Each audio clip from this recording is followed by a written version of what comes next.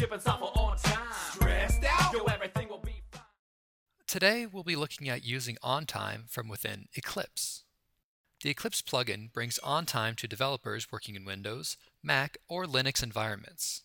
The OnTime plugin requires Eclipse 3.5 Galileo or compatible Eclipse version, OnTime 9.1.4 or later, and also works with all OnTime Now hosted databases. If your OnTime database is installed on your local environment, you would need to have the OnTime web client on a web server to access the database. But this is already configured for all OnTime Now hosted customers. Just open up Eclipse, then go to Help, and install new software. Then go to Add, enter OnTime Eclipse, and type in for the location http://www.axosoft.com/eclipse/updates/9.1/site.xml, and then click OK. Make sure both boxes are checked, then go to Next, and Finish. Eclipse may require a restart, but when Eclipse relaunches, you will now see an OnTime option under the toolbar and click to open OnTime.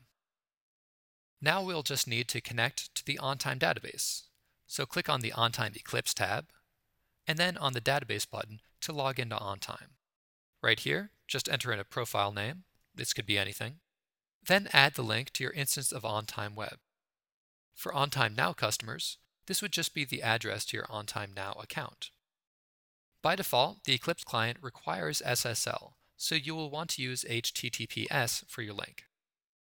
If you do not have SSL set up on your server, then you will need to allow for HTTP access. You will just need to go to the web.config file for OnTime Web and flip the setting for Require iPhone SSL to false. The OnTime Eclipse plugin connects to OnTime Web in the same manner as the iPhone client and requires OnTime built-in authentication.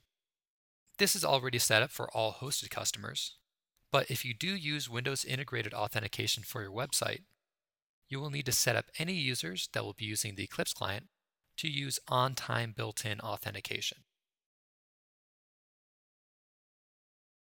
And then just go into IIS and enable anonymous access for your OnTime website.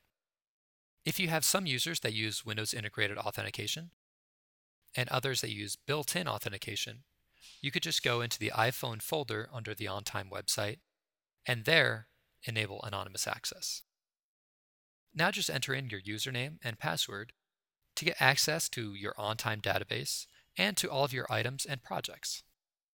You can search for items, use any of your OnTime filters, move items to a new workflow step, add items or get full edit templates, and even access emails and attachments stored along with your items.